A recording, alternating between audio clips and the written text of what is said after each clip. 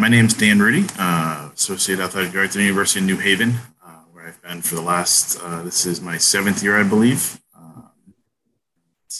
I am the Northeast Region College Division at-large representative. Pleasure to have you on this episode of Executive Session, Dan. What drove your interest to serve on the CoSIDA Board of Directors? Probably a lot of us in this profession, we've all had those times in our career where we've questioned whether this is really, what we want to do, and is this the long-term job for us? We all know it's tough, and the hours are long, and our families take a toll as much as we do in this profession. So I think during some of those times where I kind of questioned, is this right, or should I be looking at something else? There were people within the CoSIDA organization and within some of the positions I had that really made a difference for me and made me want to keep going, made me want to continue on in this profession, and made me want to keep teaching younger students and graduate assistants what it is we do and why I'm so passionate about it. So I think having those individuals help me understand is why I wanted to be able to give back and make sure that our profession is strong for the future and probably long after I'm part of it. Thank you for sharing that. What are you most thankful for in this industry? I mean, first of all, how many people really get to say that their job every day is to work in collegiate athletics? And that's probably one of the most thankful things I can say. I didn't end up competing in college. I was a swimmer in high school, and when I got to college, the swim team, the men's swim team at my school, Central Connecticut at the time, felt like it was the Polish national team. That's how good they were. A lot of students that had come from Poland, and so I knew there was no way I was going to compete. So the opportunity to work in collegiate athletics presented itself for me, and I think it became something I absolutely loved. I was originally a poli-sci major, so didn't really know anything about this at the time, and so I think being thankful that I could continue to do something that I learned to love in college and continue to love every day in and out. It's been huge for me. That's great. What do you feel passionate about in life? I would say it has to be family. I have a wonderful wife and a now 8-year-old daughter as of a week ago, and their support through all of my career. I met my wife prior to getting into this profession, and so she's been with me ever since. Her support and open willingness to stand by me through all of it and deal with the weekends where I'm not there or the holidays where I might be on the road. That's the most important thing to me. And I think the passion for that is to watch my daughter grow up and become the best person she can be. Hopefully I can have a little part in that for her. I think we can all say something about how important our family has been in our careers. What's something that's on your bucket list? Biggest thing for me is probably travel. I've had the opportunity through working in sports information for all these years to travel to some great places I probably wouldn't have been. I had, as a freshman in college, I had the opportunity to go to Florida with the baseball team, and that's kind of what convinced me that this is probably a good way to go when you're spending your spring break as a freshman in college with a baseball team in Florida for a week and a half. So I think that kind of triggered my traveling bug for the rest of my life. I actually traveled twice to Italy when I was in high school, so maybe it started back then, and I think that would be something on my bucket list to get back there and show my family the places that I went when I had a chance to go over there. But traveling in general, I would love to go to Australia. Alaska would be a dream trip for me.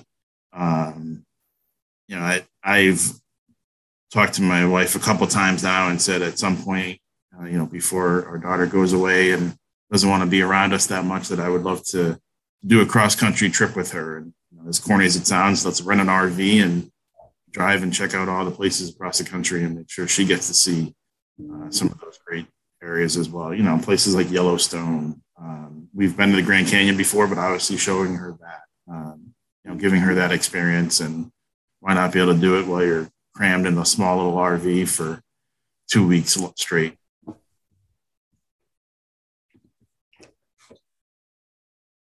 And then what's something that CoSIDA membership doesn't know that makes board membership rewarding?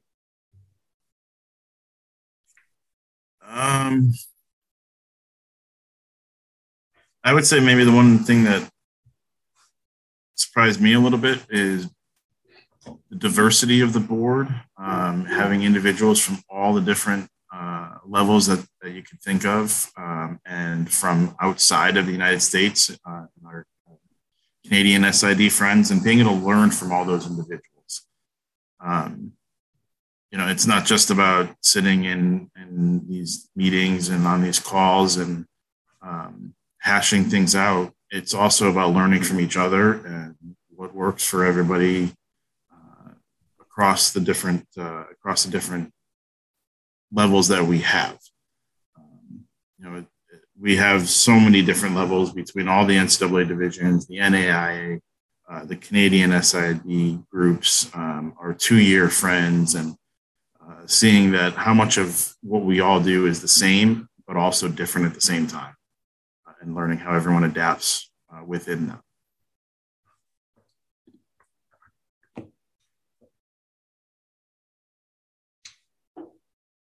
Moving back to the industry, what's your biggest challenge as it relates to the profession now and in the future? I'd probably have to say the continual change. And you probably have heard that a few times now, but just the change in the 20 or so years that I've been doing this is drastic, and it only makes me wonder what's coming in the next 10, 15, and 20 years. And that's probably the biggest challenge, because we don't know what that change is going to be, and we can't plan ahead for it. And that's, up to this point, that's been the challenge. Social media wasn't a thing when I first started, and I kind of was the one that was against getting highly involved in social media when it first started. And, I was obviously wrong on that one, and should have jumped on it right away. So I think if we knew what social media was going to become ahead of time and how it could help all of us promote our teams, promote our athletes, promote our schools, then we probably all would have jumped on right away and done everything we could to be prepared for when it blew up like it did. But knowing what's coming next, video has become such a big piece. Graphics have become such a big piece. Those weren't things that were around years ago. We were creating media guides on a blue line layout, and we weren't working in programs like Adobe. So I think that's probably the biggest challenge up to now, and I think it's the challenge going forward, because we just don't know what's coming next. It could be another different type of social media out there. It could be some other sort of handheld electronic piece. At one point, it was everybody had to have a camera that wasn't part of their phone that was about the same size as your phone. Now everything's done on your phone. What's the next piece of electronics that we're all going to be carrying around that we can use to do our jobs better and give people what they want? Building off of that change that this industry has been adjusting to over the past 10 years, If you could change one thing about working in an athletic communication office, what would it be? I'd probably say staffing. We all say that. We all say that we need more staffing. We don't have enough. But if I could change one thing and having, making sure that there's a dozen people that work in athletic communications office, because that's really what we all need. In order to do this the right way, we need a lot of people, a lot of hands on deck. Having one, two, three people shops that are relying on students to be able to do more. It's hard. It's tough. The students are constantly rolling over, and you're continually teaching, and so I think staffing and being able to have more consistent staff across the board. We've seen a lot of turnover in the past few years too, and we've lost a lot of great people from the profession. But hopefully, they all stick around and stay friends with everybody. Work games, whatever it may be. But I think cultivating the younger generation is what we all need to be doing from here on out, because that's what we need. We need more young staff that are passionate about it and want to take it to the next level. I think we can all agree that there's fewer people to do more tasks now, and it's pushing a lot of people away from the industry. But can you tell me something that few people know about you? As I mentioned earlier, I have a daughter. I don't have a son, but I've been involved in scouting since I was, I guess I would have been 8 at the time, and I still am. So a 42-year-old guy that goes and spends his summers at a Boy Scout summer camp might seem a little strange to a lot of people, but it's another chance for me to give back to the younger generation, to a program that gave so much to me when I was a kid. I grew up in an inner city. So having the opportunity to get out of the city all summer long was important to me, and being able to continue to do that and for younger scouts has been fantastic. And so for the past, this would be 29 summers, I've had the opportunity to work at a summer camp, and it just it's rewarding to be able to see youth grow and explore and learn new things. And it's walking around a grocery store every once in a while and somebody recognizes you. It brings you back to why it's important. And lastly, how would your best friend describe you in 4 words or less? Oh boy. Well, I hope they would say passionate,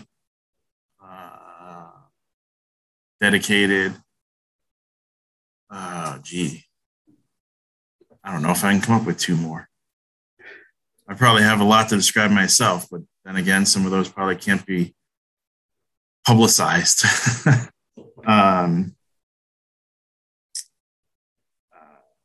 No, I mean, I would probably go back to those 2. I mean, because they can be expanded on so far. I hope that people understand or would describe me as someone who really loves what they do and is passionate about collegiate athletics, this profession, whatever school I may be at the time, my alma mater, whatever it might be.